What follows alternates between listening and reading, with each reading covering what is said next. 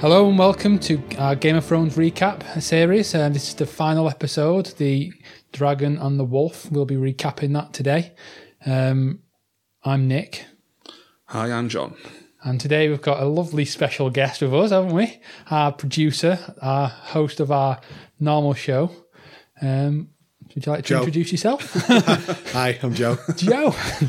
I stuck all season for Winter to get here in Game of Thrones. It's took me all season to appear on this show. It has.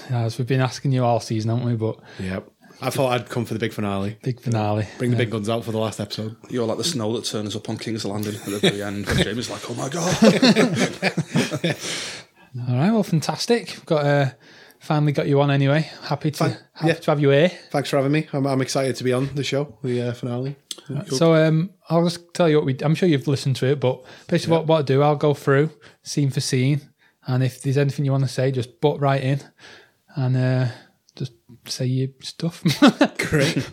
Right, if you're all right if we just get straight into this? Yeah, go for it, yeah. Fantastic, let's go.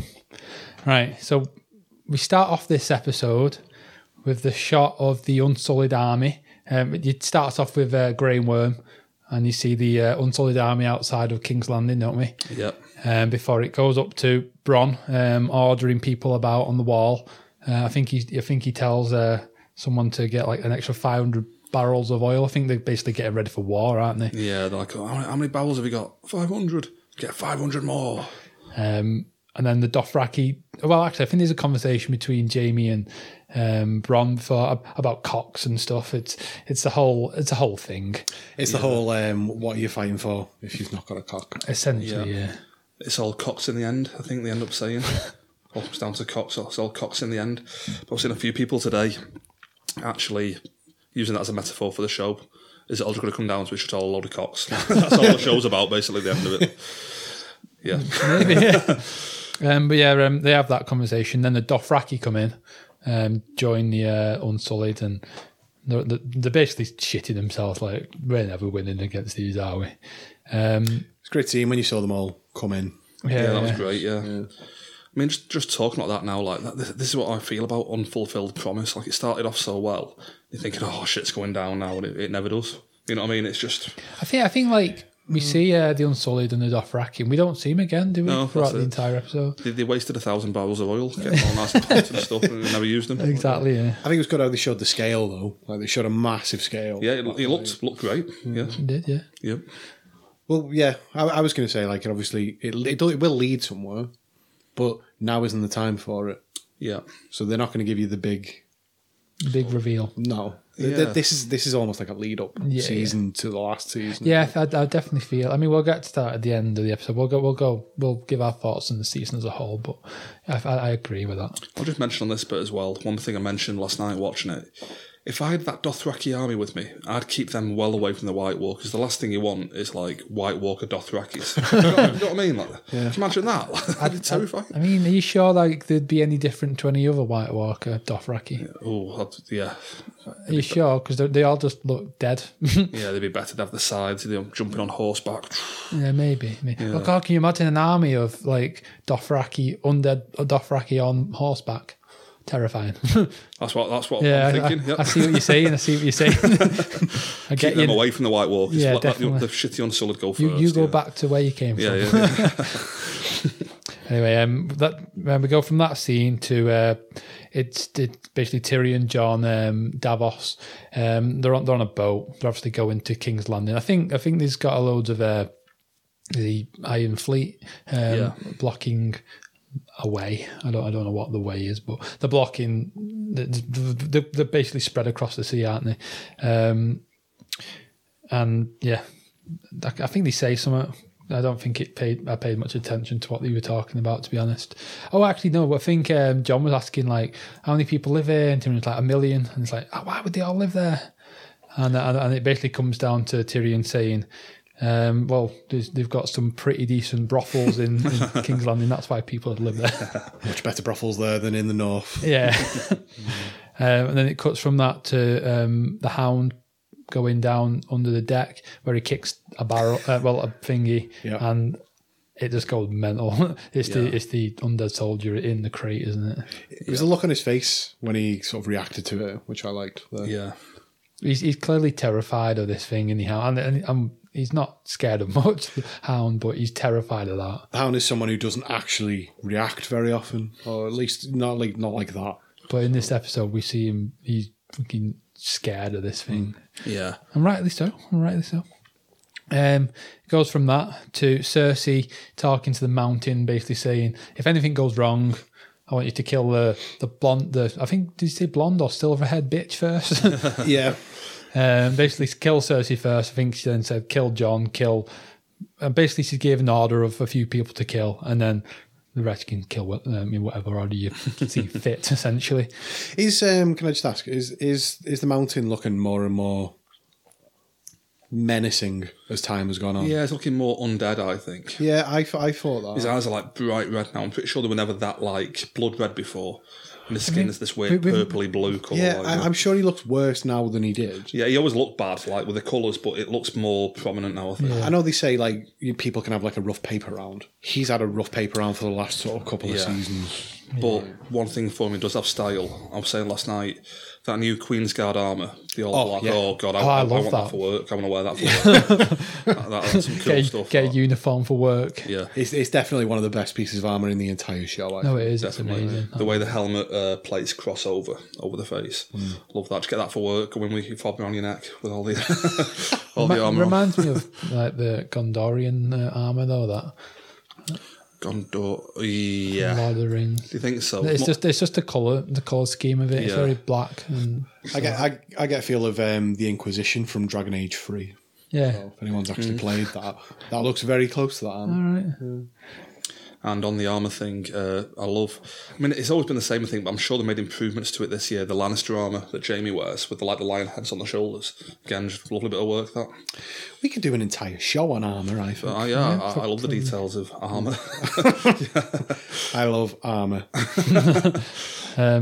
Anyway, we go from there. Sorry to just interrupt your armour speech, but we'll carry on with the John, we'll make our own podcast.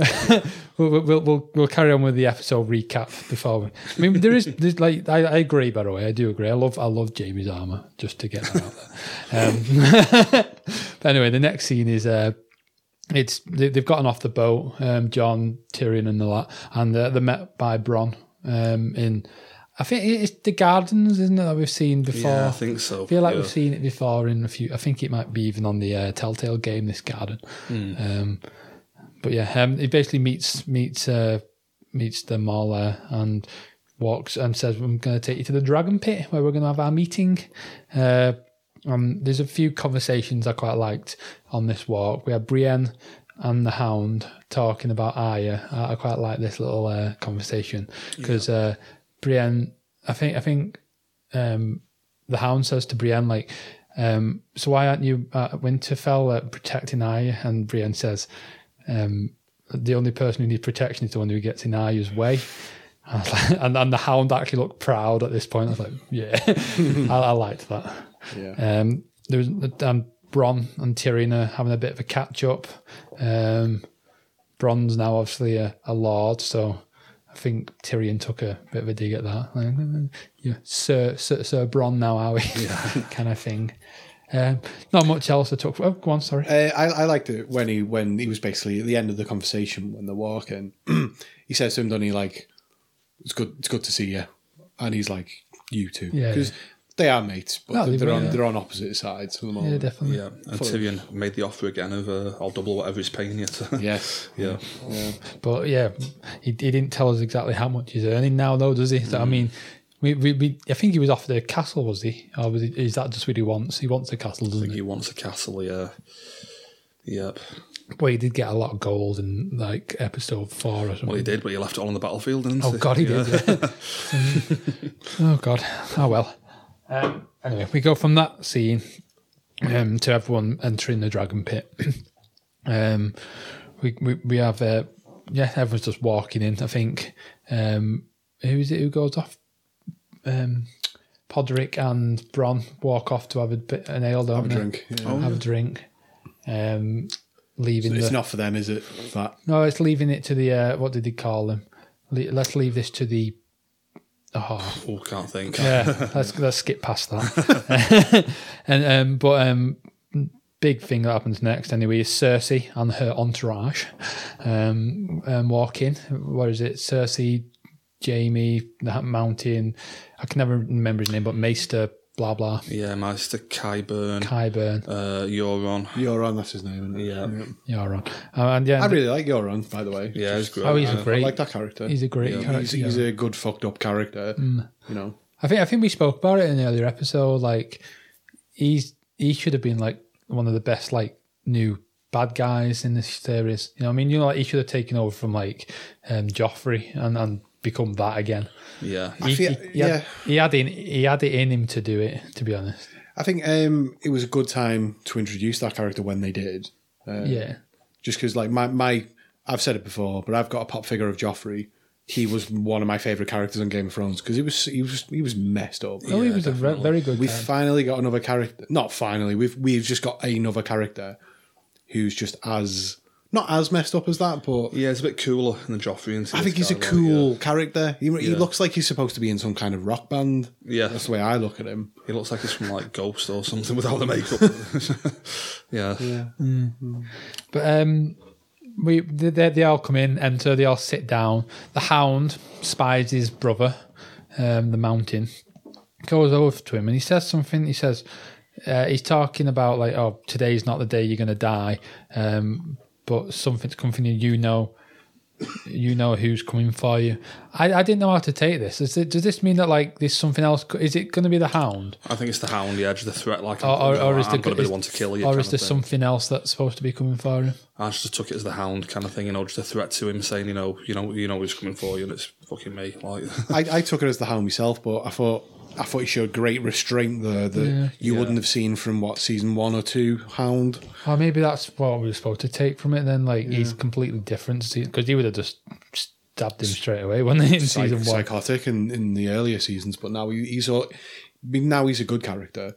He's kind of matured in the Game of Thrones. A bit more wise. I wouldn't say wise isn't the word, No. thing, but definitely on those lines kind of thing. He's got a different outlook, I would say. Even in the beginning, though, he had it in him, didn't he? Because he was always conscious that Sansa being beaten by Joffrey wasn't right. He was always protecting Sansa in the beginning, so it was always there in him. But he's kind of evolved. Somewhere deep down, he was morally. He knew what was right. Yeah. And it's not like he just learned that. Yeah. Just one thing on that point as well. I watched it with my sister yesterday, and she pointed out that the Mountain and the Hound are the exact same height. Have they always been the same height? I thought the Mountain was taller. I thought the Mountain was taller. I mean, I'm not sure, but like we were talking to Heggy today about it, and he was like, the actor who plays the Mountain, he's huge. Yeah, so what they've more big that way. So what they've actually done, they've obviously made the Hound bigger just for that scene. Yeah. To be fair, the Mountain has had like 3 different actors play him all the time. So. I think the current one though, the bodybuilder one. Is he the Icelandic bodybuilder? Yeah. Right. Okay. Because he is huge. Oh, he is massive. Yeah. Yeah. I think he's still the Mountain, isn't he? I mean, I can't tell under the mask. it could be the guy who played Joffrey at this point. I don't know. Could be CG for all we know. Exactly. Yeah. But yeah. Like, so I think like they've obviously put the Hound on a box or something for that scene, like just to make him look similar size. I think the Hound is pretty tall though. It's one of the McGanns. They're all like 6'4" or something. Well, so yeah, I think he is pretty fair big. enough. He played. I can't think of the guy's name from Hot Fuzz. Yeah, God, he was massive, wasn't he? Yeah. He actually was dude. massive in that. So he is a big guy anyway. Like, yeah. Just found it interesting. I always thought the Mountain was meant to be like bigger than the Hound. That's why it's called the Mountain. You know what I mean? Like, but maybe it's just because he's built like a just mountain. he's built that way. Like maybe Anyway, the next scene is Dany obviously making her grand entrance on her. She couldn't just walk in like everyone else. She had to come in on a dragon and basically whap a massive dick out on the table, didn't she? Yeah. Whop a massive dragon dick out and go, here you go. Yeah, I'm on a dragon. I'm wrecking your place. Because I noticed, like, obviously everyone turned up, all cordial, Everyone's sort of just arrived. Everyone hates each other, but we've all kept civil. And then this massive dragon comes down, starts wrecking. It's a ruin anyway, but wrecks the place as it lands and starts screaming at people. And you're like, oh god, the riff-raff have turned up to the party. Like, but I thought it was really cool. And it was the only entrance she could make in that bit. Yeah, I guess but so. Yeah. It was the moment afterwards when she actually sits down at a chair and she's like, "We've been waiting for a while." I can't remember exactly what she says, but it's along the lines of, "My apologies." I don't actually think she says anything else. She just says, "My apologies," and that's it. Yeah. No, I think it was like all traffic. Just getting here like that. The dragons are bad. Can I jump in with a point there? I mean, I noticed straight away the fact that the other dragon was flying around in the background. Yeah. Again, doesn't seem like a very smart move to me. Like, I mean, Cersei literally picks up on it later on in the episode. I literally thought this, though. It's just about when they're talking about the third dragon. We'll come on to it. But you say, well, I think it's Jamie who says maybe it's guarding a fleet. Yeah. Well, don't bring both your dragons to protect Daenerys on the way there. Leave one. Yeah. Leave one, like where you might be weak. Exactly. Like, I'm getting really I know I'm getting really picky with this, but she went into the battle in episode 4 with one dragon and left the other 2 at home. And now she's come to a meeting with 2. You know what I mean? And giving away that one of them's been killed in the process. I think that's the point though, is like Cersei can't click onto the fact about the dragon unless there's one dragon missing when she turns up. So I think means we'll leave one at home and just go on one. Then she just thinks all the other 2 are left. No, but like, it's a TV show. I know. That's what I mean about sloppy writing. That's what I mean. I think they've done that literally just for that plot point. Where it doesn't feel logical for her to do that when she went to a battle with only one, when it would have been more logical to take all your dragons into that battle. You know what I mean? Yeah, I think logic goes out the window. That's kind of like my issue with the whole show, really. Like let's say logic. Logic goes out the window with Game of Thrones. Yeah. A lot of but it never used to. The Red Wedding and stuff, that was all built on. I think this is just this season. It's become a bit sloppy this season. Ooh, we'll come on. We'll come on to it at the end. We'll come on to the end. After Dany makes a great entrance, we have Tyrion tries to stand up and starts talking, trying to do his speech thing. Tyrion tries to stand up. No, what I mean is... He had trouble getting off that chair and to see that. He had to jump down. No, genuinely. But he tries to do his speech before Euron just straight up stand up going, "Theon, I've got your sister, if you want her." Yeah. I can't remember what he says to her, but like literally everyone's just looking at him like, "Are you kidding? We've got a bit more important things to talk about right now." Again, though, I think that was, if you're talking about from the Game of Thrones universe, that must have been a planned point to basically plant the seed in it that he's a complete wild, like loose cannon. And it obviously leads up to the next bit. I agree. That'll be why he's done that. Yeah. Do we agree? Oh yeah, definitely. Yeah. We'll go on to that when you say the next bit. The next bit. Yeah. I mean, on my notes, I've literally got the speech from Jon Snow next. By next bit, I mean the next bit involving Euron. Euron, yep. Okay, well, before we get to that bit anyway, we've got I think Tyrion does manage to get a bit of a speech out, but it basically comes down to Jon Snow standing up saying, "All right, guys, the undead are here. We need to stop fighting each other. There's only one war that counts, and it's bloody here," and all this jazz. Calls it the Great War, doesn't it? That's been like all over the trailers for the series. And that's before just before the Hound comes up the stairs with the crate, which he kicked earlier, on his shoulders. Oh, I love that detail. He's just lugging it on his back. Yeah. And talking about like specific details, it's the way he has to unhook himself from it and then remove each bar one by one, and like the box isn't moving. Yeah, you know what's in there. Yeah, but you kind of get the feeling Cersei's like on the edge of a seat, getting closer and closer like the whole time. Every bar's getting removed. But you can see the Hound like sort of feeling a bit uneasy about pulling these bars out. When he looks in, he's like, "Nothing's happened." But you see him when he takes the lid off. He literally doesn't want to touch it. He just kind of knocks it off. He's like, "Ugh." And and he's clearly shooken up by this what's in the box, which we know already is the undead soldier. And nothing, like you say, nothing happens once the lid comes off, and he kicks it, and this undead soldier just belts it straight towards Cersei. I didn't see the chain at first. I didn't at first. And I was like, oh my God, what are they doing? Yeah. Can you imagine if like there was no chain there? I know. It's like, that'd be a strange... Be a good way to get rid of Cersei. I'm not gonna lie, like I would have enjoyed that. Like that would have been a twist which I wouldn't have expected. And I'm like, that's a good way to eat this episode. I'd go as far as to say that would just ruin the political storyline. I know, but like Game of Thrones has always just shocked you with like completely out of place deaths, and I've always liked that. And this season, they seem to have just gone completely away from that. And I've got to admit, what you just mentioned there about the political subplots, that's why I'm not enjoying it anymore. There's no politics left anymore. It's just all about this big war now, isn't it? And like I'm not the host of this, Nick is, but I'm assuming we're going to come on to that at the end. But my joy comes out of Game of Thrones when it's more about the politics. Yeah, I'm exactly the same. Yeah. And I feel like there's a lot less of that now than there used to be. I feel like with a war show, you're at it's that turning point. into Lord of the Rings, as we've been saying. Like, it does feel. I mean, like I don't know if you've listened to many of the episodes, Joe, but the entire season, I've on the podcast, I've been saying that this is literally just a rewrite of Lord of the Rings, but from the other side. Okay. I've not seen Lord of the Rings in a while. I've seen it, but. Well, I mean, we can get onto that another time. Just one final comment on that bit. Like, I did enjoy this scene where the White Walker comes flying out of the box, and they've done a good job because, like, the White Walkers for me, they've always been a bit crap ever since the early series. You just look at them thinking, oh, they're just a bit shit. But they did a good job of actually like maintaining suspense in that whole scene and being a bit creepy. You know, when he comes dashing out at Cersei and stuff. It's like a highlight from The Walking Dead or something. You know, when he's dashing towards the kind of thing. Yeah, I quite like that. I liked it. Although I did think it was a bit cheesy the way Jon Snow was like, "We can kill it with fire," and then like he lights one of the hands up on fire. I thought that was a bit cheesy. That was the bit I was just about to get onto.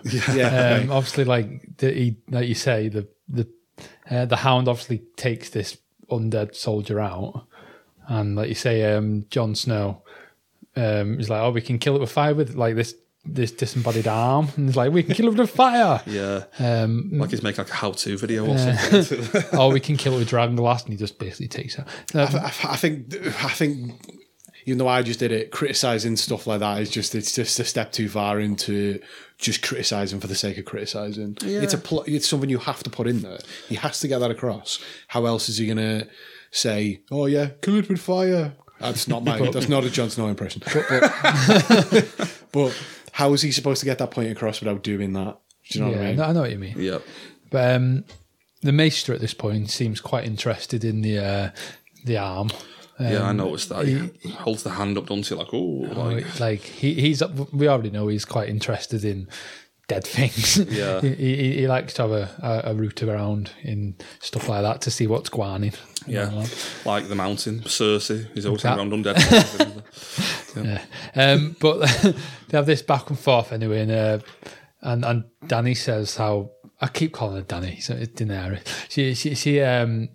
She says like, "Oh, I didn't believe it until I saw her myself." And Jaime asks like, "God, how many are there?" She says 100,000 at least, and Jaime looks scared at this point, doesn't he? Yeah.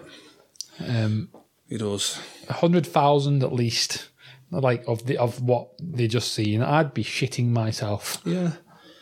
100. Just on a general point though, for me, whenever they mention like the number of soldiers in an army, am I on my own ear that it never sounds that impressive to me? Like 100,000. You think, oh, just go to Old Trafford, get the Old Trafford crowd. Come on, there's 90,000 there. Do you know what I mean? Like in terms of numbers.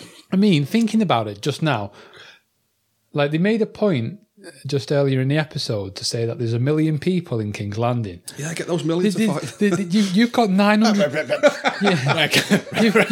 You've got 900,000 more people than the undead here. Right. There's 1 million people in King's Landing. Right. Let's say 100,000 undead got there.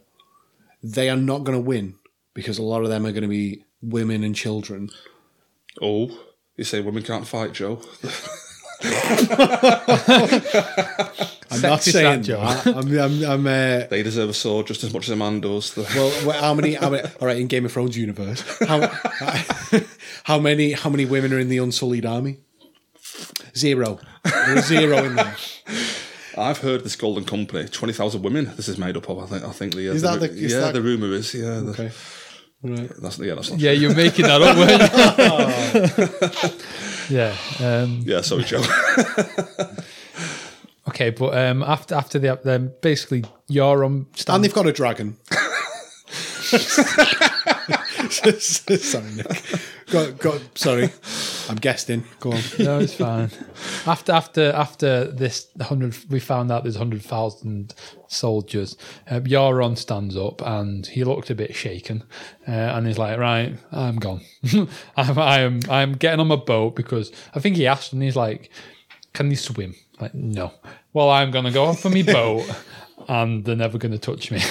As he's walking off, he says to Danny, he says, "You should go back to where you're from, and then once this is all over, it'll be just me and you left." I loved this in retrospect. Like, because it got me. Like, I fully believed him. Well, I mean, I fully believed him. But again, about like a contrived plot point. So Cersei's plan was, right, she told him, "I don't believe they've got a White Walker in this box, but on the off chance they have, you pretend you're really scared and then sail off with you." See, I don't believe this. You know, it's like, what kind of plan was that? Like? I don't know if... I mean, we'll get to it when we get to the scene, but I don't know if she was just bluffing fucking Jamie at this point. This is what I was thinking, like, yeah, like... Because, like you say, it seems bollocks that she's just made this elaborate plan. Yeah, she said, like, "I don't believe there's White Walkers, but if there is, you pretend you're really scared and pretend you're sailing off, but really go and get the Golden Company." It's like, what kind of plan is that? Like, if you don't believe there's White Walkers actually about. Do you know what I mean?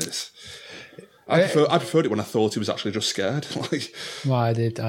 Let's think about that, and we'll come back to that. Just think on it while we go through the coming scenes anyway.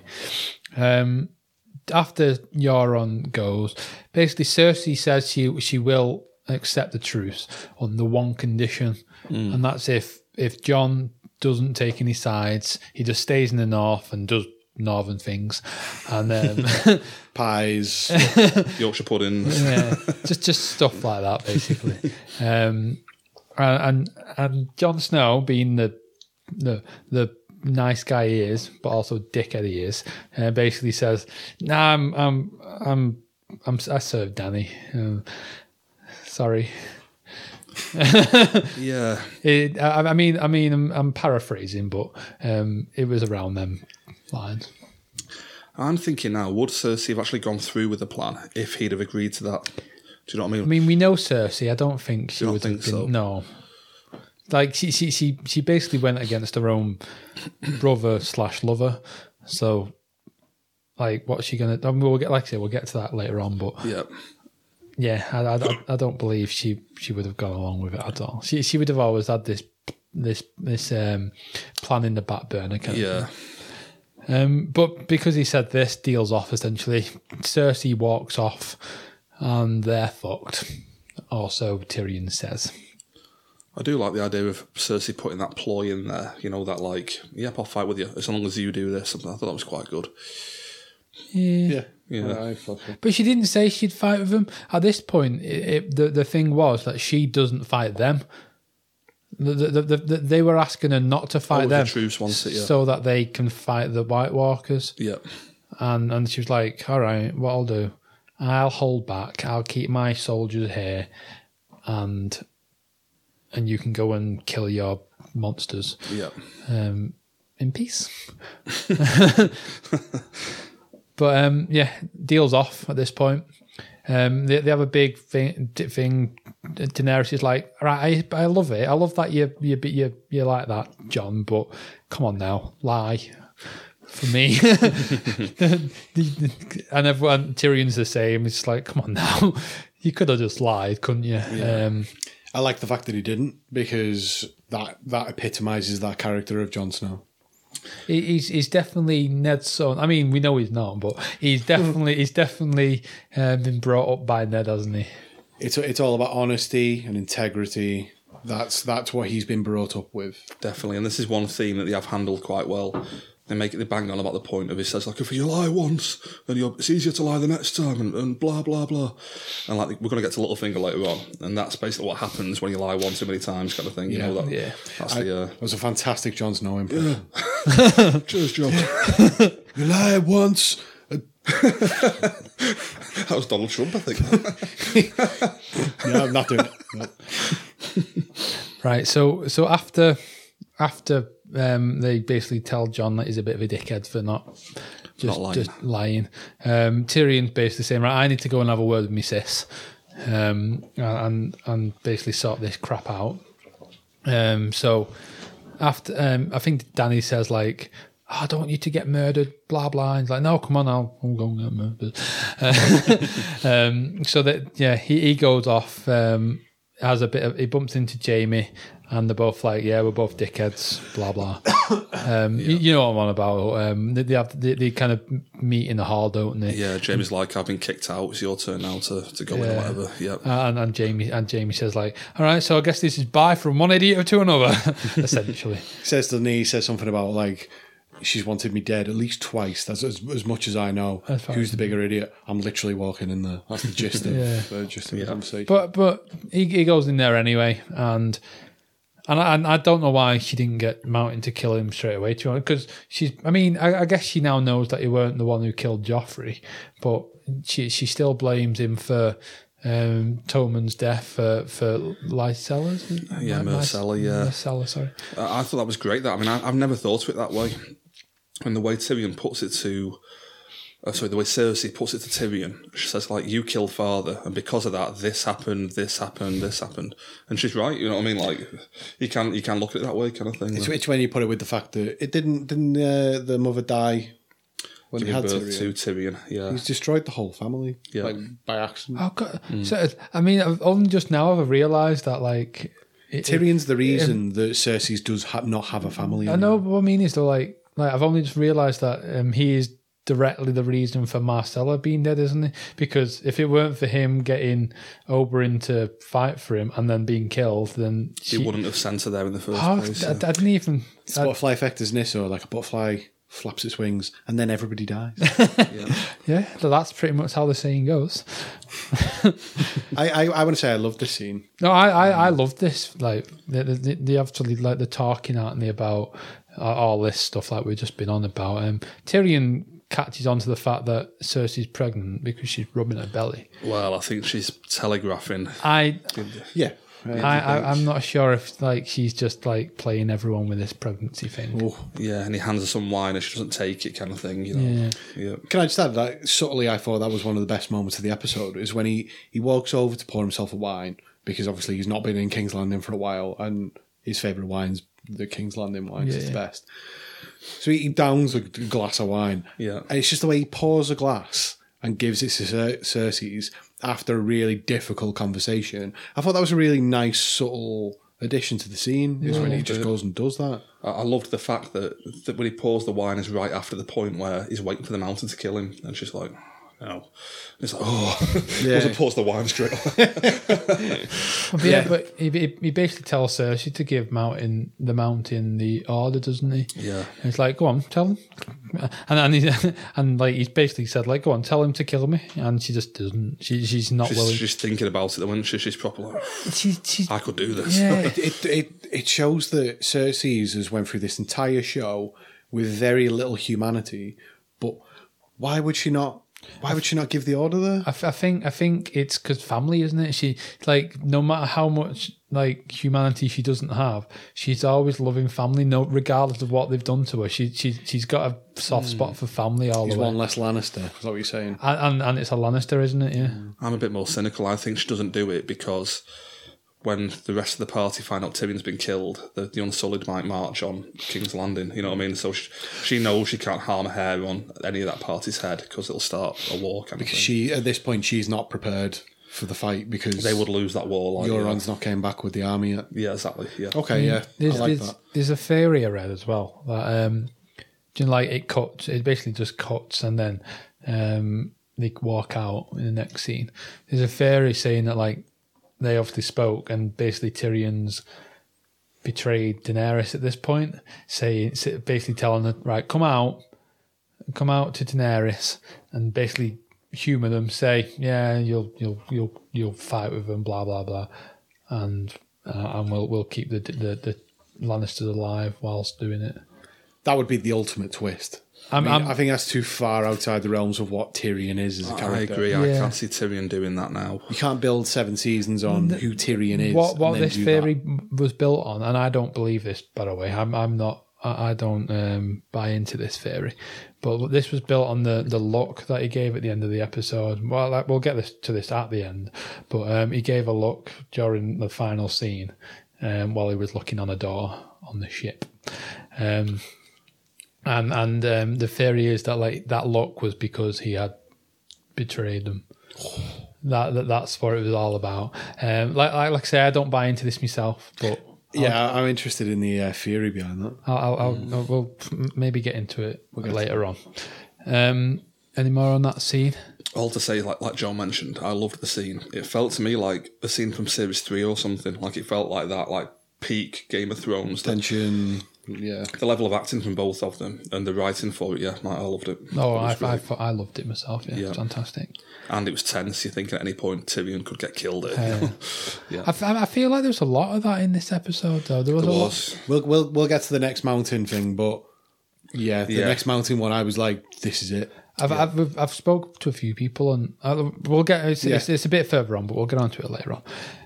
Next, Tyrion walks out back into the dragon pit, seemingly alone at first, before Cersei follows with Jaime, and I'm not sure if the Maester's there again. Basically, it's just it's Cersei and her entourage again. Cersei basically says to Daenerys, I'm not gonna I'm not gonna hold my armies back, but what I will do, I'll send them north with you, and we'll help with war. This is going to affect us all, essentially. Yeah.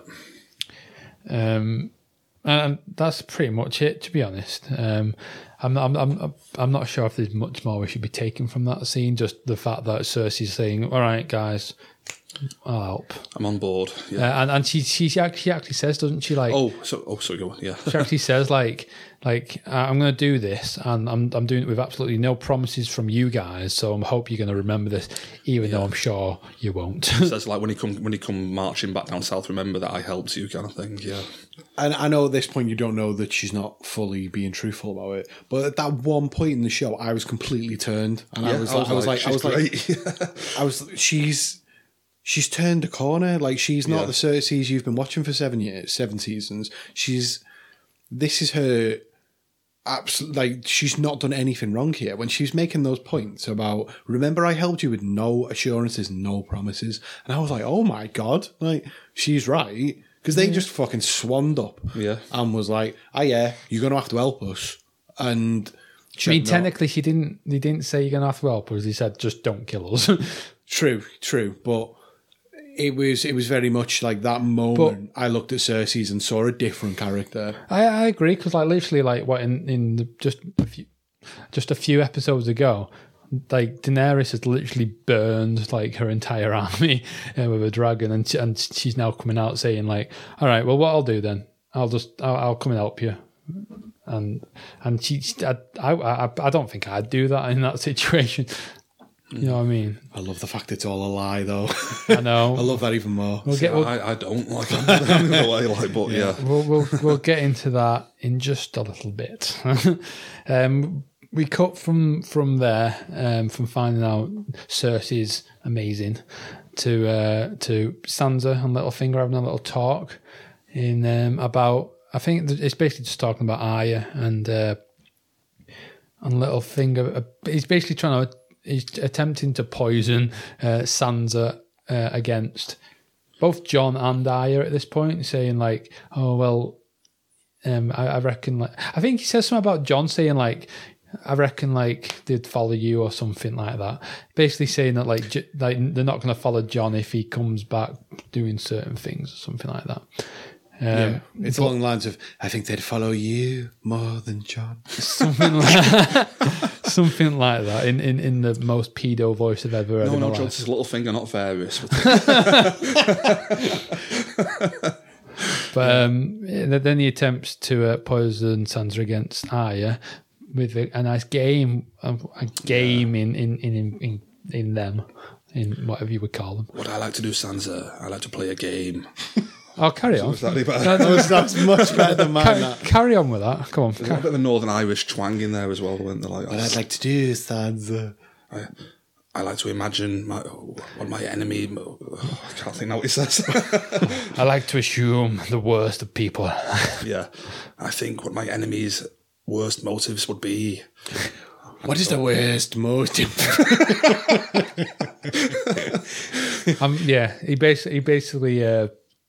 he's basically saying like, right, so think of the worst reason for Arya being here in the first place, the worst reason for Arya finding that letter, the worst reason, and all this stuff. It goes on for a bit.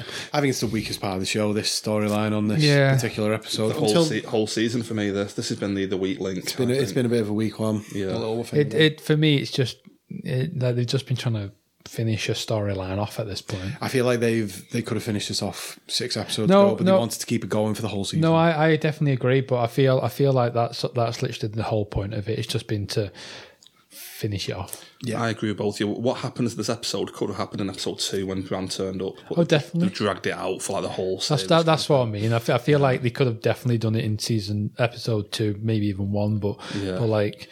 And that's why I'm not totally happy with it kind of thing. But like they just dragged it out unnecessarily. But yeah, they play this little game and Sansa's like seems pretty pissed with Arya at this point. Yeah. But we'll get back to that in a few scenes' time. We cut back to Dany and basically Jorah, Jon, everyone, all the council around that big war table. Oh, they're back at Dragonstone now. They're back at Dragonstone now. And they're talking about going up to Winterfell, and Jon's basically saying, I reckon you should just march with us. And Jorah's like going, I think you should go on a dragon because a lot of people in the north don't like you very much. One arrow in your heart and the game over. Because they'd be considered a hero kind of thing. Yeah. Daenerys decides she'll march, which will probably be the death of her, to be fair. Can I jump in there? Like, one thing I was loving at this point was it felt like the whole party had gone out of the way to try and win Cersei over, which you think they have done. And after that previous scene with with Littlefinger and Sansa, at that point I was thinking, God, they've gone out of the way. They've won over Cersei, the person you wouldn't think they'd win over.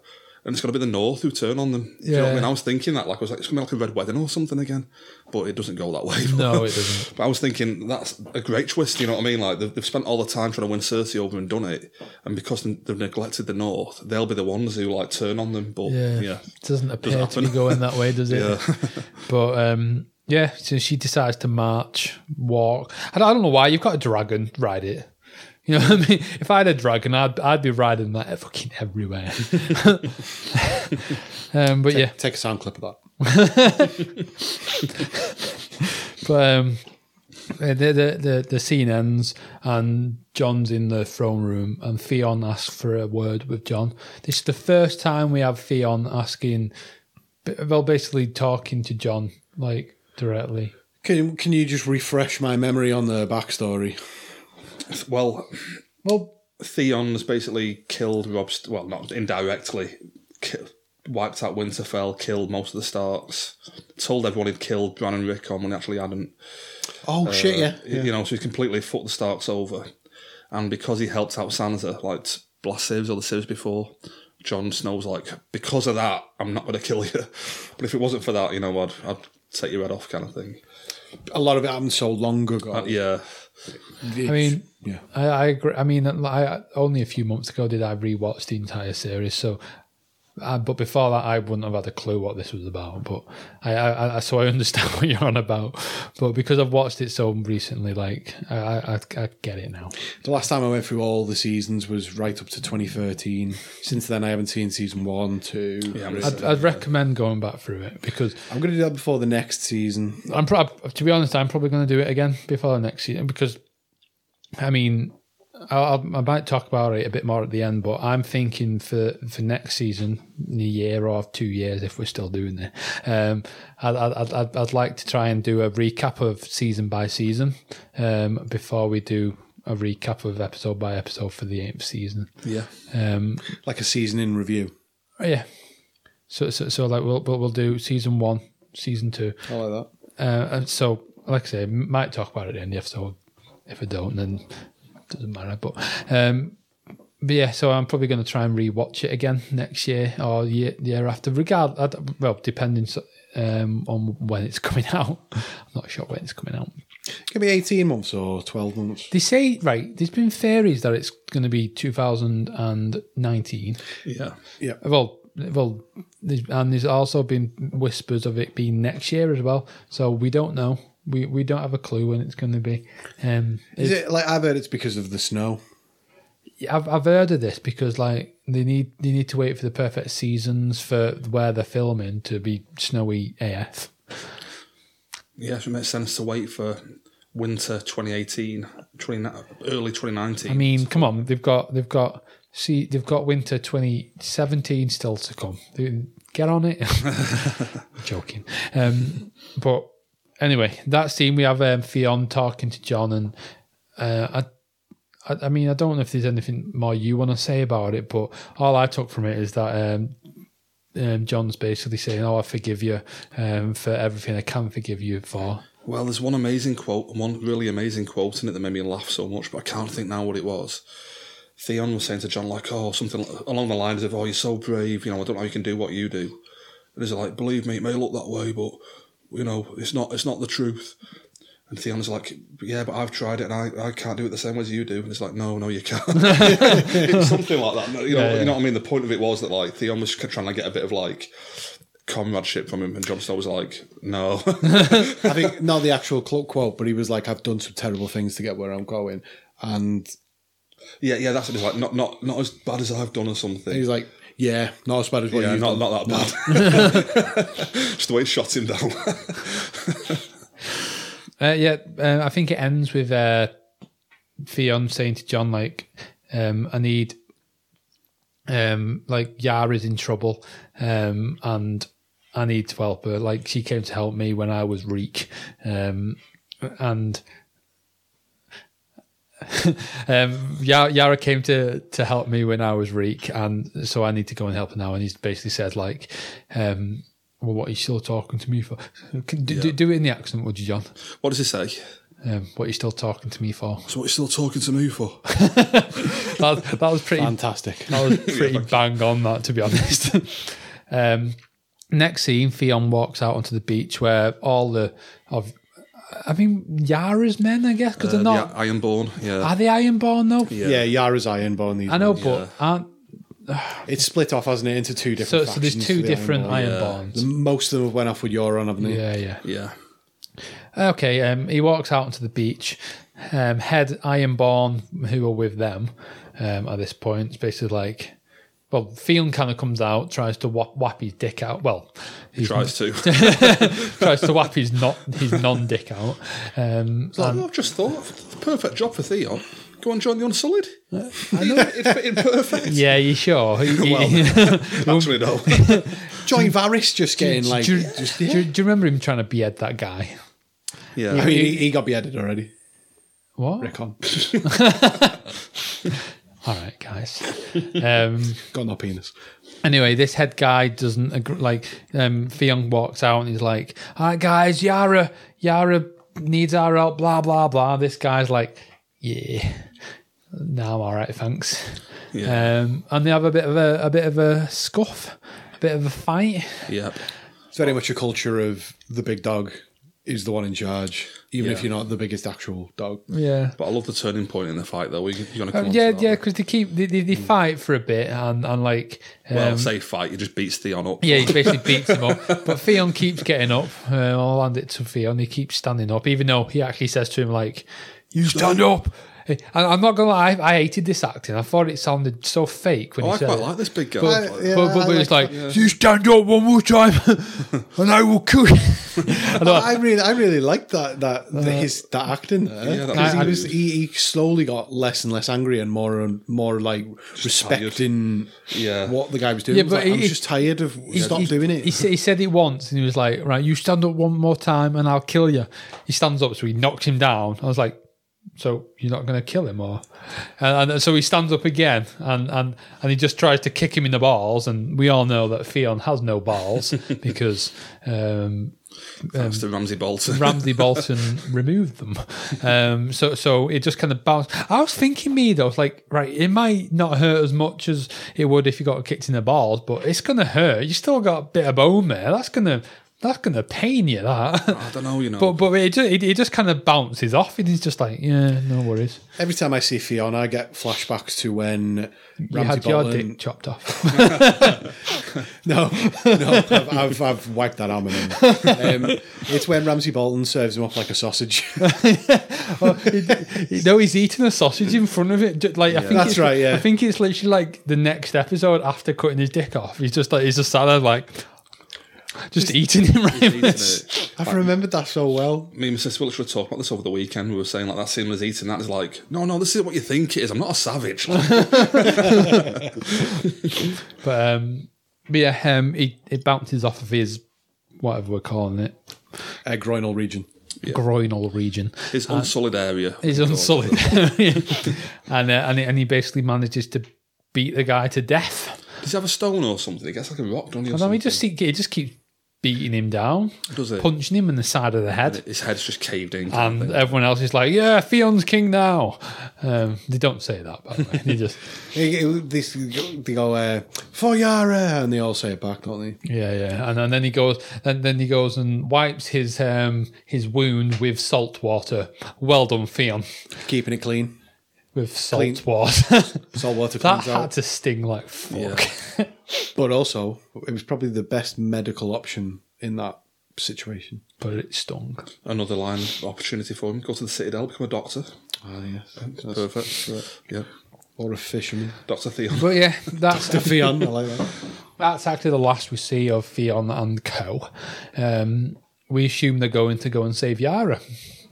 Yeah, I mean, a lot of people have... I've read some reviews today online, and a lot of people have had pops at that Theon bit, but I thought it was good. I liked it. I had no problem with it. I thought it was one of the better bits, to be honest. But I mean, I have no problem with it. I don't know. I didn't like the guy's acting. That I know you just said you loved it. I weren't a big fan of it. I wouldn't say I loved it, but I think it was good for the scene and what it was trying to get across. I loved the scene. I loved the fight. I didn't like the idea that it would just bounce off his bone and not hurt whatsoever.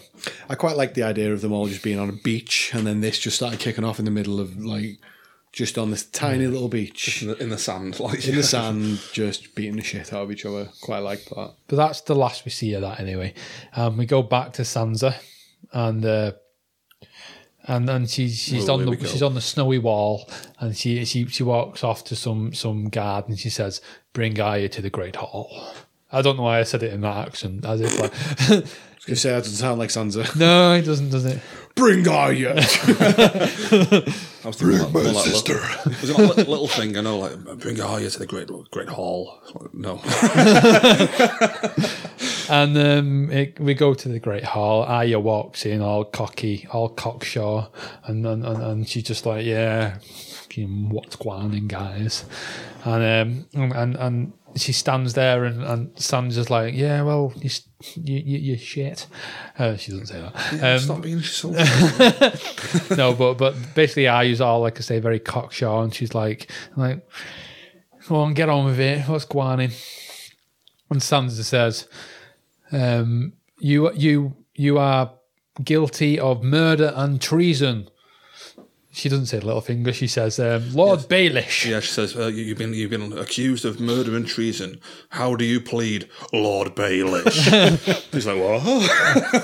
I mean, I know he was shocked, but I don't know about you guys, but I wasn't. I wasn't shocked, but I hate that. Like, you've just nailed for me why I hate this whole thing.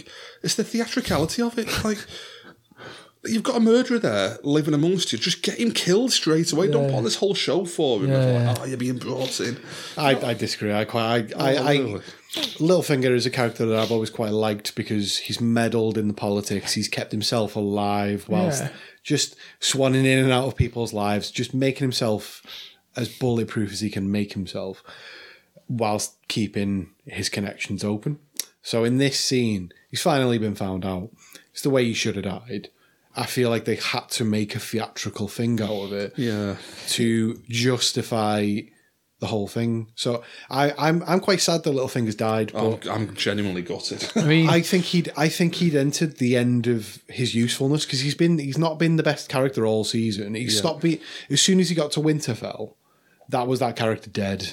All of his previous doings and goings on, like it ended, and it has to be the end of his story now. So the fact that he's on trial at this point is the right time for him to be on trial. Yeah. We've said this before, that like he's outlived his usefulness in terms of the whole show, to the point of he's stuck at Winterfell. He can't play with Jon Snow because he's just too thick. We were saying earlier in the season, you need to like manipulate people. You need to know what they want to be able to manipulate them. And Jon Snow doesn't want anything. You know, these people don't want anything. You can't work with that. But I just feel like they've dragged it out for the whole season. They could have done this like no, they definitely could have done it earlier. I mean, I love Littlefinger myself. Like, I think I've said it earlier on an earlier episode of the pod. Like, I would have genuinely been happy if at the end of season 8, Littlefinger was sat on the throne. I would have been happy with that. That would have been a good ending for me. But obviously, that's not going to happen now, unless he turned into a White Walker. Which I've done a deal with the Night King. Maybe bring me back, and I'll serve you like you want. So basically, this is the final scene, isn't it, with Littlefinger in it? This is the last time we see Littlefinger now, because basically he begs for. First of all, he goes to that Lord of the Vale and says, like, I am. Well, do we call him a Lord of the Vale? Well, I think a soldier of Lord the Vale. Baelish is just the Lord of the Vale. So he's a soldier of the Vale. Yeah. So he goes to that soldier of the Vale, who Commander of the Vale, is that? Commander like of the Man Vale, at Arms, whatever. Like, and he says, like, I am the Lord of the Vale. I need you to escort me out of here safely. I'm the Lord of the Vale. Hear me roar. Essentially, yeah, that's exactly what he says. No, he doesn't. And the guy's just like, yeah, I don't think so. That's not happening. And so Littlefinger cries like a little girl. I love that it went to this level, though. He's on his knees, like, oh, he's on his. He's tried every trick in his book because every one of them has worked before, and he's finally had to beg and grovel, and it wasn't going to work. But the fact that he went there and tried it, I loved that was the ending for him. Yeah. I mean, I hadn't thought of it until you just said it, but like that is it, isn't it? It was his last play, wasn't it? It's like, all right, this is my last play to stay alive, so I'm going to cry like a little bitch. And it just didn't. And just before Arya just slices his throat, and that's it. I knew it was coming, but my jaw still dropped when she slit his throat because I was like, "Oh shit!" I'm not gonna lie. Like I say, I've known. If you've listened to the last episode of the podcast, I literally said, "Next episode, Littlefinger's going to die at the hand of Arya." I said those words. A broken clock is right twice a day. Yeah. Wait, what? that doesn't fit with that, Joe. No. You can make 100 predictions. Yeah, but I've not made 100 predictions. I might have made 100. I'm treating you as a twosome here. I feel like I've made one prediction this season, and my prediction was that in the final episode, and it was only the last episode to be fair, but I predicted that Arya would kill Littlefinger in the next episode. So I don't think it's the hardest thing to have predicted. No, I mean that's what I mean. I mean, I'll get into it at the end when we talk about the season as a whole, but I feel it's been very predictable. So.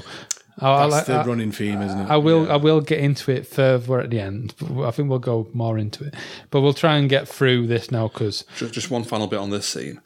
The one thing I do like about Littlefinger's death is, we mentioned it earlier in a previous podcast, but the fact that Littlefinger played everyone, is just one step ahead of everyone, and the only way that he can get brought down is by some clown like Bran having magical powers that he could have no knowledge of. Do you know what I mean? Yeah.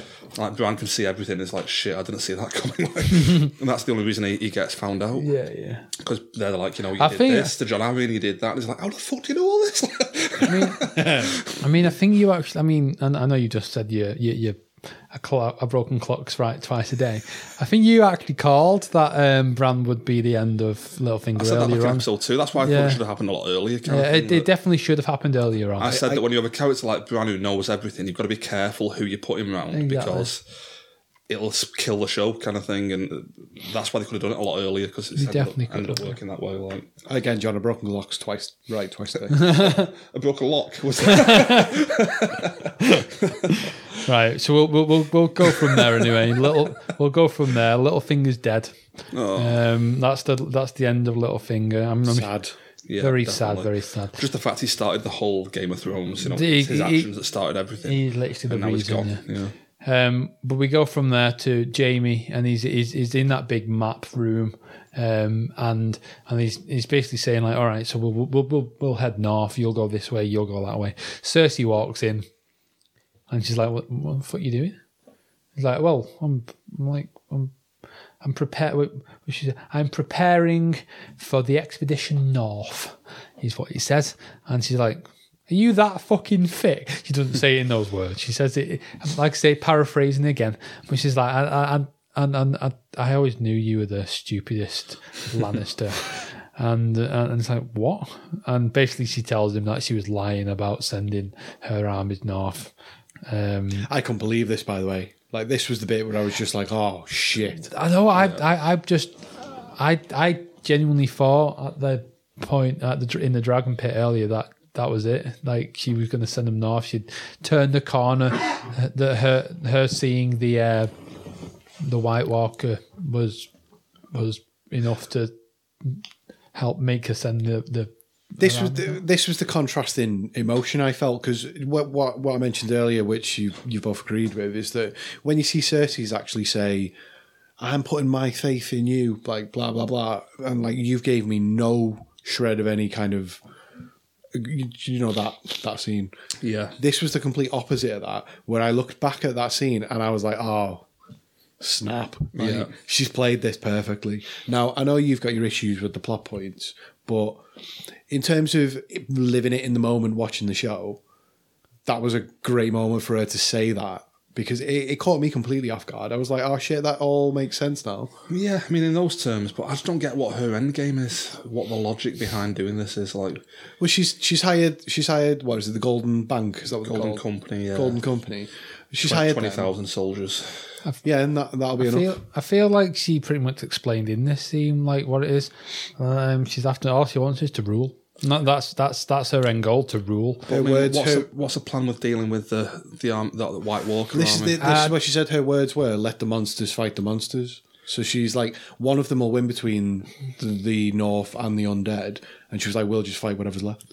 But like, if the undead win, their army will double in size because they'll have the entire army they just defeated fighting for them as well. Like, She's mean? got a plan. It's not exactly a clever plan, but she thinks she's got a plan. yeah, If you were the advisor, you'd be able to advise that. However, yeah. it's, you know, That's what I just don't get what her end game is. Like, do you know what I mean? She's seen the White Walker. She knows what they do.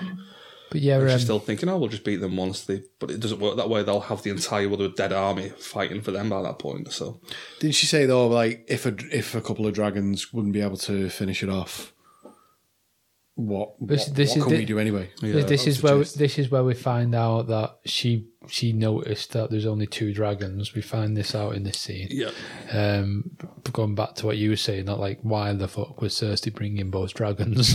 yeah. So she's obviously noticed that there's one missing, and she's thinking, well, they've got a weakness there somewhere. Yep, they've clearly taken one out. So, And we also find out in this scene that Yoram was being a big actor at that point.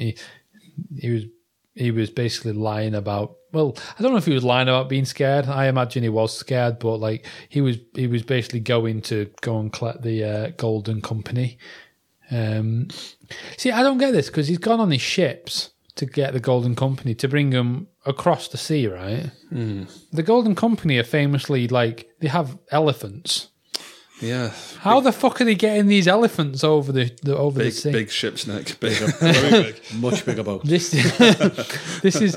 I'm very interested in seeing these elephants crossing the sea. I'm almost thinking this, like, they've got like this massive fleet that's already manned by an army. Where are you going to put 20,000 soldiers on these boats to bring them back out? Like, That's what I mean. Again, I know I'm getting really logic details kind of thing, but I was just thinking, send another fleet together. Yeah. But anyway, And it ends with another scene, very reminiscent of an earlier scene with Tyrion, where Tyrion earlier said to Cersei, like, get Mountain to kill me, just do it now. Jaime essentially says the exact same thing, like, go on, do it, say the word, get him to kill. In my opinion, Cersei seemed very much more willing to kill Jaime than she did Tyrion. It seemed to me that, like, she was like, yeah, go on, fucking kill him, whatever. Well, she nods her head, doesn't she? And, like, you hear the sword unsheathing. Yeah. And at that exact moment, I was like, oh my God, it's the end of Jaime Lannister. Because I like Jaime Lannister. This a lot would of people be do. as big as a Red Wedding. Like, to kill off Jaime at this point and be like, oh my God. But they didn't go through with it. He didn't know, and Jaime just literally walks off, and then he says, "I didn't. I don't believe you." Do you get the logic? I don't understand. She literally gave the nod to do it. See, I didn't get that. Do it. Yeah. I mean, she must have said before, and look, whatever happens here, you're not killing Jaime Lannister. But then at the end of the scene, anyway, Jaime goes and does the quickest change ever. And he's no longer in his awesome. Going back to your talk about the armor earlier, he's no longer in his sick lion encrusted armor. He's in leather, like a leather tunic, a leather tunic. It's definitely a highlight, that scene though, when he was in that room. I just think they should have killed him. Like, that would have been like, no, that would have been perfect for me. The irony of the fact she could have killed the brother she hates earlier and didn't do it for political reasons. And now she doesn't trust Jaime to the point that she actually had him killed. Like, that to me would be the final turn for Cersei into being, like, completely unredeemable. You know what I mean? Like, if she'd have done that. It makes sense, but I feel like he's a popular character. I don't know, it doesn't matter if they're a popular character or not, but I think there's more of a story to tell there with Jaime sort of being redeemed as, like, a good Lannister, like Tyrion. I think this is... If there was nothing planned for Jaime, that would have been the perfect place for him to finish. But the fact is, we've got one more season left. I think this is all building towards that. And that he will have a much bigger part to play. There'll be a payoff. This was just a small peak on the way to his finale, so to say. Yeah. I just really think that... Like, there's one bit when she gave the order, the look on Jaime's face, you're like, shit, they're going to do it. Like, they're going to kill him.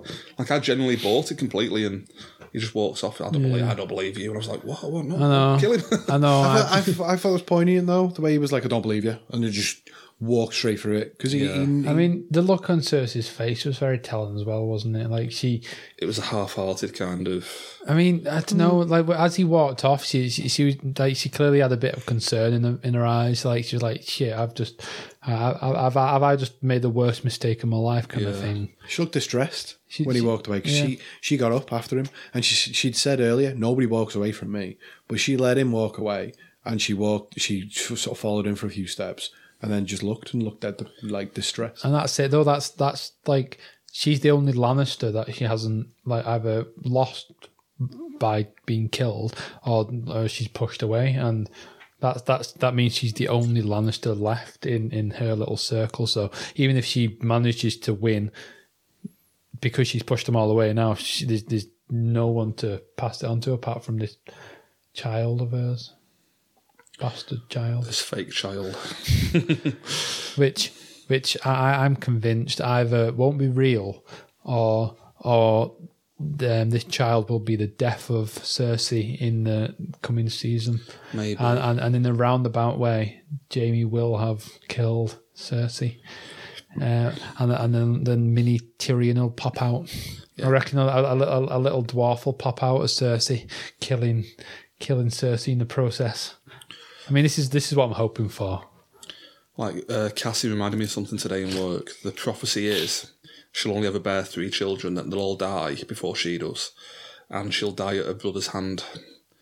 So, like, that's why I think that the baby's fake, because the prophecy told her she'll only have 3 children. But she's not had the child yet. No. Maybe Jaime or Tyrion will get in there first and kill her before she can have it. I love the stabbing motion you just made. I guess it wouldn't be the first time we've seen a pregnant woman die. Yeah, exactly. Because the Red Wedding one was just the most horrific scene. It was very horrific. Could be another Red Wedding coming, maybe. Cersei and the Night King getting married. Tyrion pops in. Shall we continue anyway? Yeah, Just going back to that scene of Jamie riding out, we see the first snow that hits King's Landing at this point. So I didn't realise it had been that, it had come that south at this point, to be honest. But obviously it had been months since, like, a few scenes ago, to be fair. So winter is in King's Landing now. From that scene, we go on to Winterfell now, and Sam arrives. He instantly goes into Bran's Bran's chambers, or a room with Bran in it anyway. And he walks in and says, "Oh, I didn't think you'd remember me, Bran." And Bran's like, "I'm the three-eyed raven." He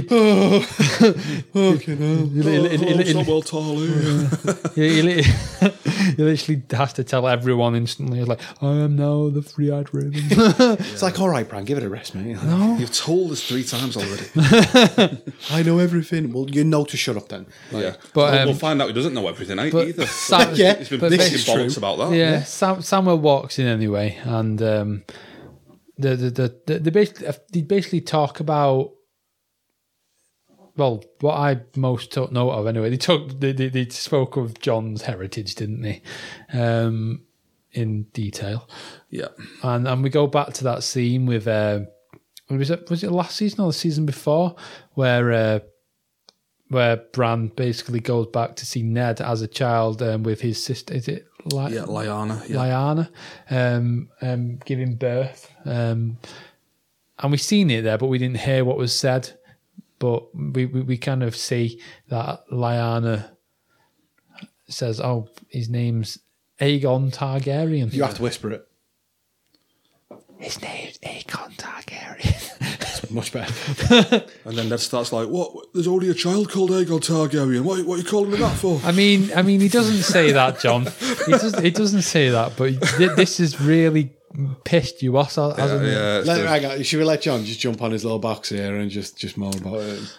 Just a quick one. There's a character called Aegon Targaryen already, one of Rhaegar's children, who was still alive at this point, and they've named another baby Aegon. It's just apparently weird. Wasn't. I was reading. Apparently, by this point, the other Aegon had been murdered. I don't think they would have known about it though. They might not have known about it, but he was still murdered at this point. But on the same thing, I don't know if they've just gone a completely different way with the TV show. Well, what they've done is, there's total spoilers there for the books, but in the books, Aegon wasn't murdered. He turns up later on in Westeros. Oh, so as like a 13-year-old. So they've merged that character with Jon Snow in the TV show. Interesting. But then completely forgot there's already a character called Aegon Targaryen.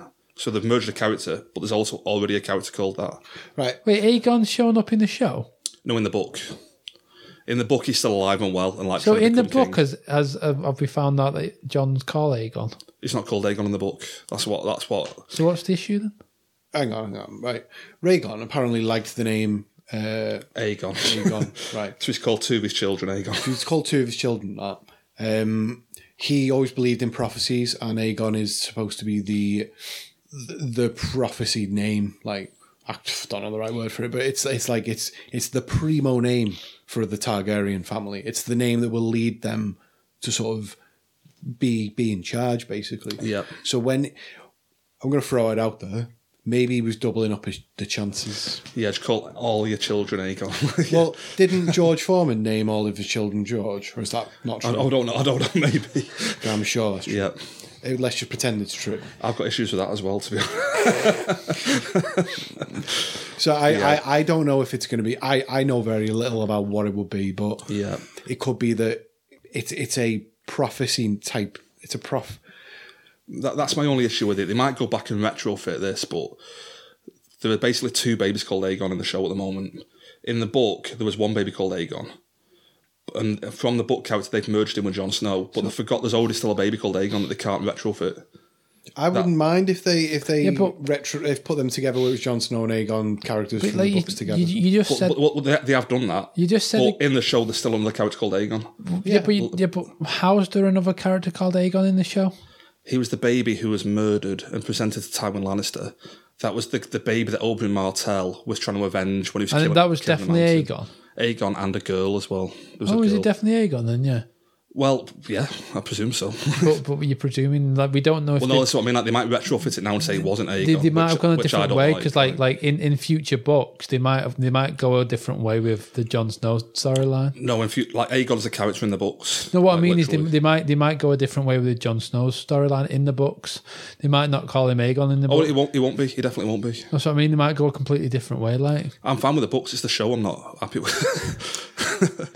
It's the fact there were two characters called Aegon knocking about at the same time. We don't know that the other one's called Aegon, though. I think we do. We don't. They might retrofit it now so that it doesn't, but it was always Aegon kind of thing. That I'll have to go back and check. I'm sure Oberyn might have name checked him at some point in Series 4.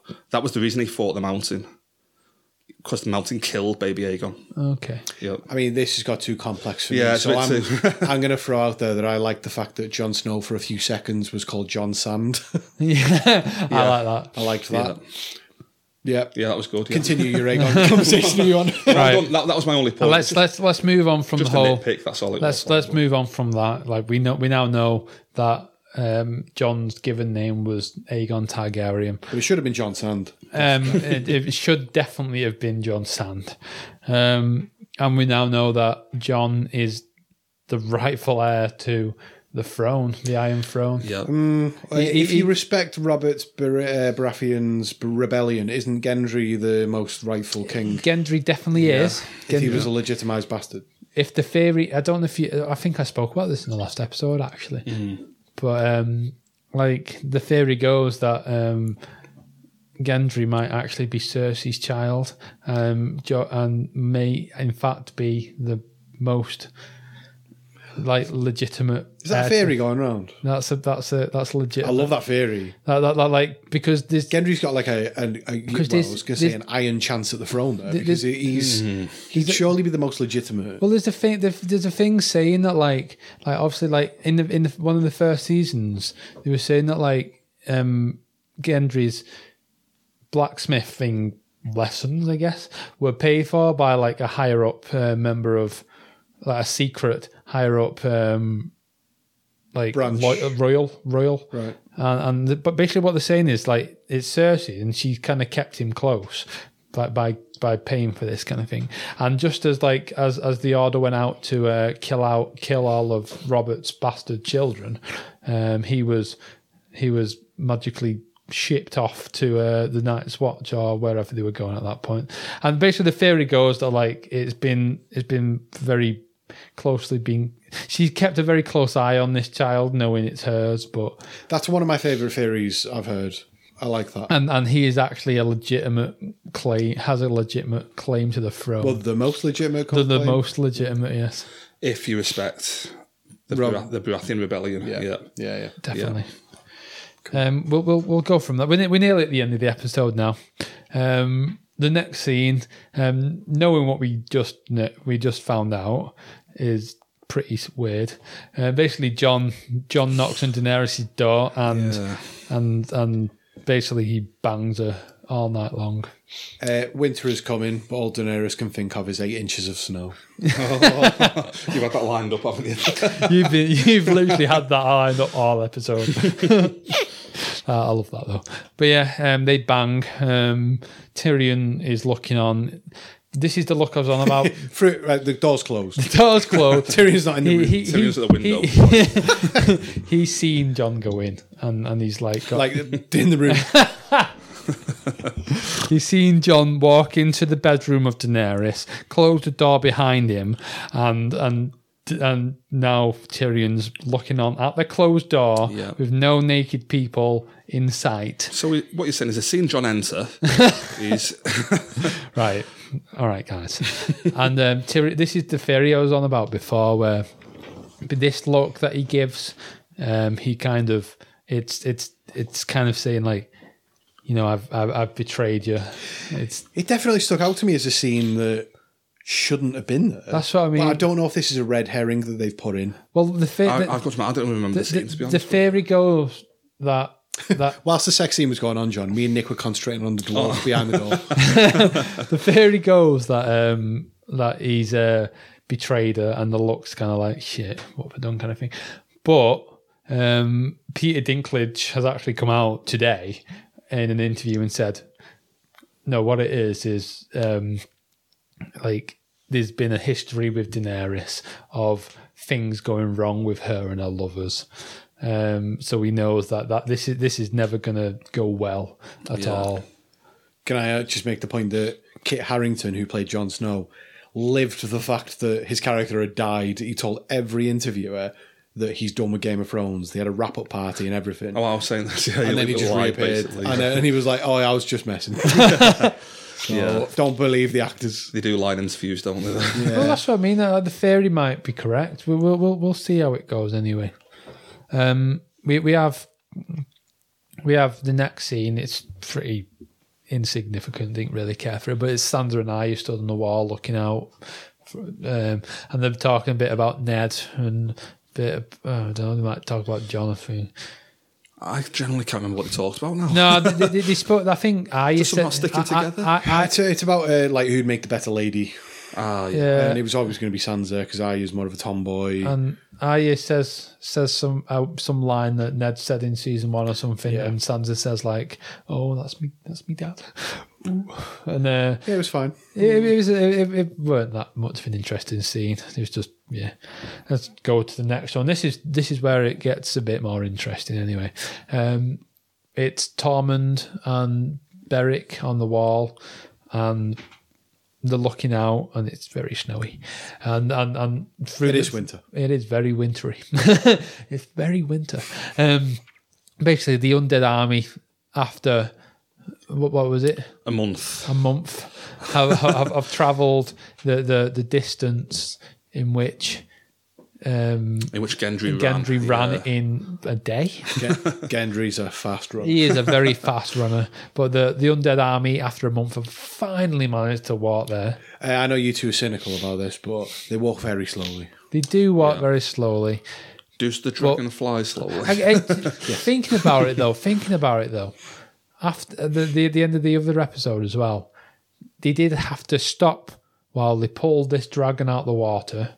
That dragon might not have been able to fly straight away. And they had to train the dragon. That's true.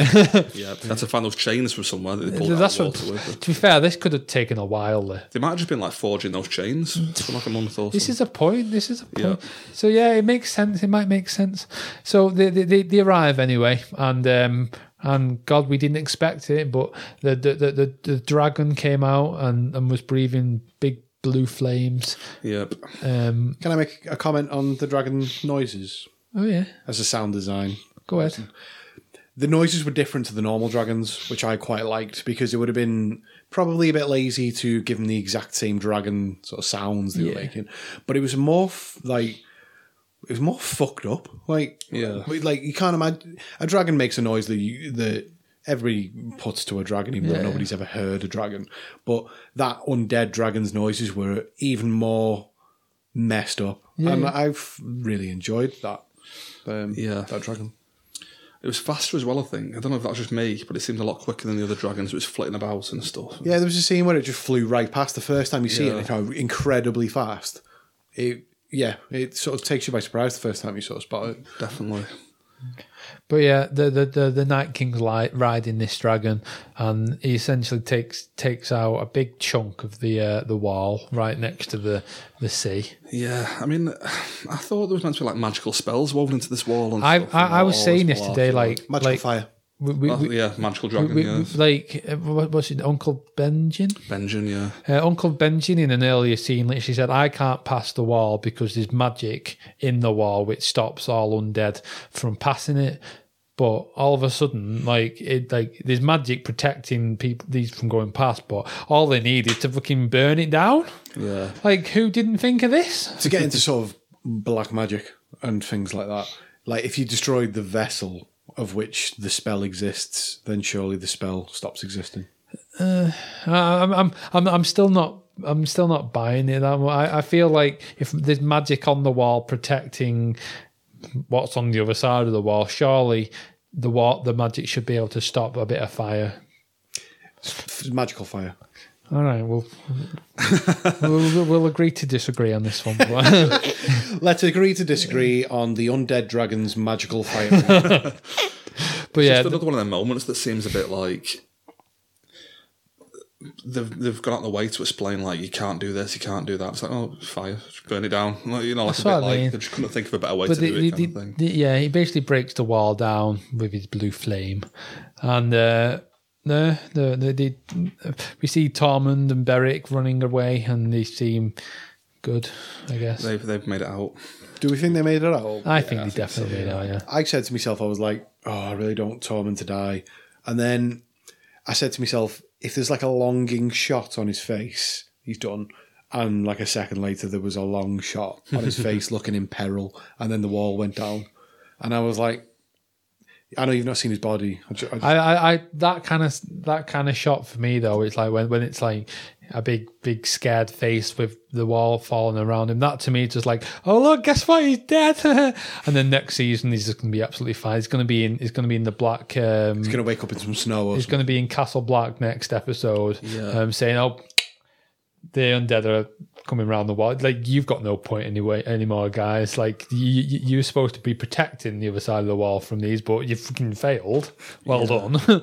I think then sort of leg it down the wall to Castle Black and they'll regroup there or something like that. I think they will. Yeah. Can we talk about the impending feeling of doom that when that wall went down and it's this dark, foggy sort of scene, and you just watch the army just start marching through this wall It's that's amazing, kept them isn't away. it? Like that, like the suspense and like just in the sense of dread that's coming. I mean, it definitely gets me really excited for next season. That, like, Definitely. I feel like I'm hoping that like this was just we will get into it in a sec actually about what we thought of the season as a whole, but like I definitely feel like this season was just a build-up season for the next one, and this end shot for me was like, okay, this could actually be really good now because we've got this massive army traveling south of the wall, and they're going to be very soon met by the people of Winterfell and the people of the north. So I am excited to see what happens. So I think, like, are we supposed to be getting 6 episodes next season? I think so. But they're all supposed to be feature length, aren't they? Mm. So we'll have a good amount of TV next season. Yep. But right, that was the end shot. Anyway, any more final points on the episode before we move not for the on? actual episode, just the season as a whole, but not for the episode though. I liked the episode. I thought it was a good finale. Like, Game of Thrones finales aren't generally the best episode in the season. I disagree, because like last season was the season where Cersei blew up the sept of whatever it's called, Baylor. That was the finale of last season. There's been at least 4 seasons though, where the penultimate episode has been the best episode.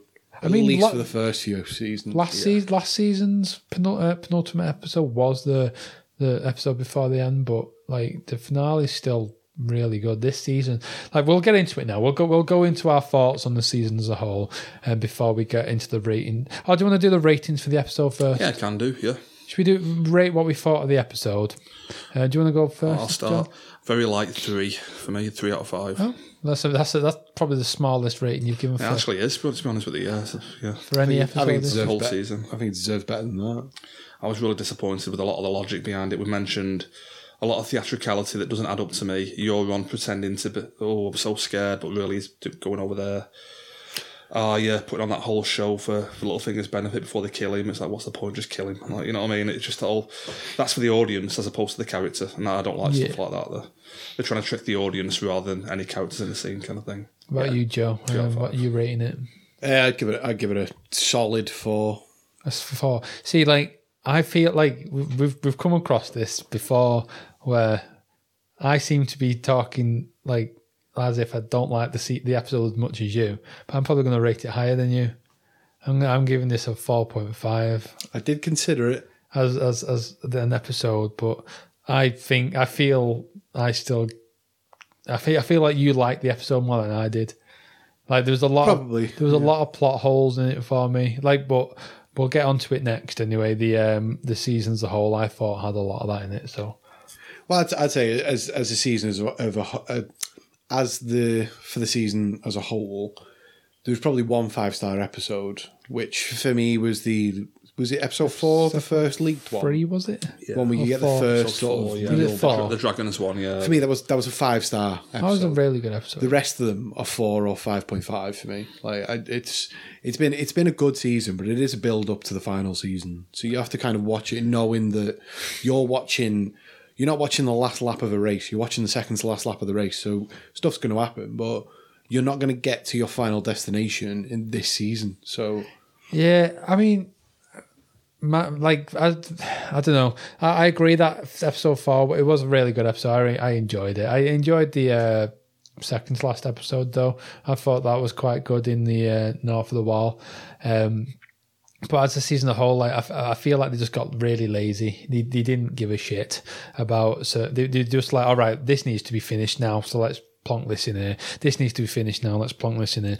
And they just and it felt really lazy to me as and it's not Game of Thrones that even though, like you say, it's the season before the last season.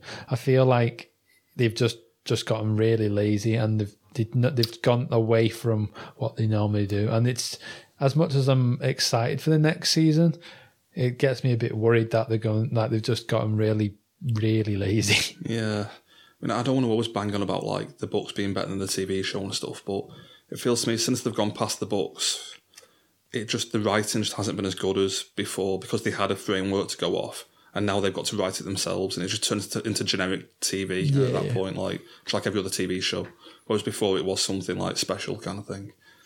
I mean, I think it was a very predictable season. But yeah, I mean, that's the thing for me, that it's never been predictable, Game of Thrones. And see, that's it for me. Like, I like you could predict everything that happened in this season. Absolutely everything that happened, you could predict was going to happen. A lot of the stuff, though, like I said, for you to build up to a final season, and you've done 7 episodes, you kind of need to fit a lot in, which they did, which, twists the time, space, like how have they travelled this far, this fast sort of thing. Yeah. So they've had to fit a lot into this season, and they've went round tying off as many loose ends as they can that they won't be tying off in the final season. Now, I was a fan of Lost, but when that show ended with so many loose ends, it ruined the entire show. Yeah. I'd rather watch Game of Thrones and go, right, so season 7 is where they've tied off 25% of the sort of threads. Whether they were good tie-offs or not good tie-offs, it doesn't matter. They've left the rest of it for the final season. So I'm really, really excited for the final season where it actually all gets boxed off. I don't want another show like Lost where nothing gets resolved. So I can deal with a season that's a bit more predictable than the other seasons we've had of Game of Thrones because I know it's leading to this final thing. Now, it's kind of, we've watched this now for, is it 7 years? Game of Thrones has been on now? 7 years. 6 years this year. 6 years. Just over 6 years, yeah. The longer it goes on, the more theories come out and the more predictable everything has to become. I feel like that you have to do something absolutely insane now for it not to have been a theory. We've covered theories on this show today that people have covered hundreds of times before. So it's like the longer the show goes on, the more predictable it gets, basically. Yeah, but I mean, I do feel as though like they've always made, even though like there's been theories out there, they've always managed to just throw a spanner in the works and be like, right, well, this is something that you didn't expect, and we're putting that in there. And like this season, no, it's just like, well, you predicted this was going to happen. Well done, you're right. And they've just done it entire season, and I feel like... But I mean, we spoke about it. I think they've missed a massive thing there. If they'd killed Jamie, I'd have been like, oh my God, like they've killed fucking Jamie. Like. That's what I'm saying though, like don't blow your load on the last episode of season 7. Like it's clearly, there's a purpose for him to be alive to do something bigger in season 8. Yeah, I'd really liked him to have died. I like the character, but I just think it would have been like a great, like I'd have never seen that coming, you know what I mean? It would change the dynamic, certainly, for season 8. But I like the idea that he's going to join up. Yeah, join their army. I like that, like, because I didn't see that at the start of the episode or the season or any other time. I never ever saw that happening. Yeah. But it's happened now. He's left like the side he's been on for 7 switch seasons. teams basically. Yeah. Completely, so that's unpredictable. Yeah. All right. Well, can I just jump in with the final point on the season? Go on. Is that what we're on about? Yeah. Like you mentioned, Lost there. See, I'm the other way. I prefer something like that. For me, it's more about the journey than the destination. Like, because you can pretty much guess where it's going to end up. You know, I'd rather have a good journey then. I wouldn't care how it ties up in terms of. But do you know what I mean? Though that's for me what I'd look for in something like that. I think it's more about the journey, but I need it to be a nice. It needs to all make sense. Yeah. Which Lost didn't. Game of Thrones makes sense at the moment. Yeah. And just one final thing, like for me, this season it's my least favourite season of all of them. No, I agree. This is my least favourite of all. Is it really? Yes. I thought 2 was pretty mundane at the time, but I think this is probably worse than Series 2. But it feels like, remember like in the old series where whenever you cut to Daenerys and she was just wasting time over the sea doing stuff, and every time you cut to her story you think, when are we just going to get into doing something important? Yeah. This whole season to me has felt like those Daenerys bits where it's just like nothing's happening, we're just literally just putting, like you mentioned, putting the groundwork for the finale, but you've still got to like do stuff in this series to keep people interested. It's all just felt like filler to get to the finale for me. Like I disagree with that. I think there was enough there for it to be a competent season on its own, more than competent. I'd probably give the season a 4 out of 5 overall. I think it's competent. I just don't think it's. I think it's probably the worst one. Like it's still good. See, when I look at it though, like you two are both saying it's one of the worst seasons. I kind of look at it and go, this was much better than. I can't remember the exact season, but 5 or 6, one of them dragged for me. I just couldn't. I mean, I get into it. Literally a month before this season started, I like I say, rewatched it all, and I loved every one of them seasons, and I enjoyed learning everything that I've like. Because watching it season by season, like you seem to just miss out and thinking like, oh shit, like who's that then? What's going on here? But I enjoyed learning all that. But this season, like after knowing all of that, I was like, I don't care about any of it. I want to know. I want these people to fight. I want this to happen. And I just didn't get what I wanted, to be honest. It felt like a bit of a tease the whole season. Yeah. Just teasing you constantly with stuff to come kind of thing. I mean, I disagree with the two of you on that, but that's fair enough. That's why I'm guesting. We're all welcome to our opinions. Yeah. Anyway, I feel like we've been going on for quite a while at this point, and it's been probably. I mean, it was the biggest episode of the season. It was 1 hour and 20 minutes. Yeah, so, finale. Like we can expect to have been talking for a bit longer, but season retrospective as well, like, and we've had a bit of a retrospective at the end. I think unless you two have got anything else you would like to say at this point, we should probably wrap up at this point. I'm done. Yep. Yeah, you're both good. Fantastic. Thanks very much for... Oh, actually, guys, we've got social media and stuff. Oh, yeah.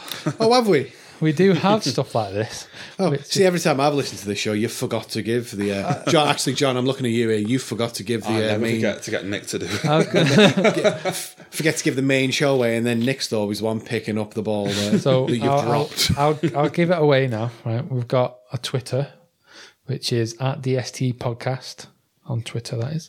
We've got a Facebook, which is facebook.com/DST Podcast, or just search "Don't Spoil the Ending" podcast in the little search bar at the top. I have my own personal one, which is @DST Nick. That's on Twitter. John, do you have it? Yeah, I'm at Taylor1980. I'm at it's Joe YEHITSJOE. Any theories and any disagreements you have with us, go ahead and message us on them. Send them to Nick and John. I won't be replying. Just bombard with Joe with messages now at this point. That's what we're looking for. Fantastic. Anyway, I think we should wrap up the episode at this point. Yep. And don't know when we'll be seeing you for another Game of Thrones episode. Either a year or 2 years from now. Who knows? But we'll see you then anyway. And thanks very much for listening for this season, and it's been a pleasure. And thanks for having me on for the finale. That's also been a pleasure. Thanks very much for showing up. Yeah, good to see you again, Joe. I bring pleasure to all. You do. Right. Thanks very much for listening, guys. And we'll see you again. again. Bye. In 2019. Cheers. See ya. Bye. Bye.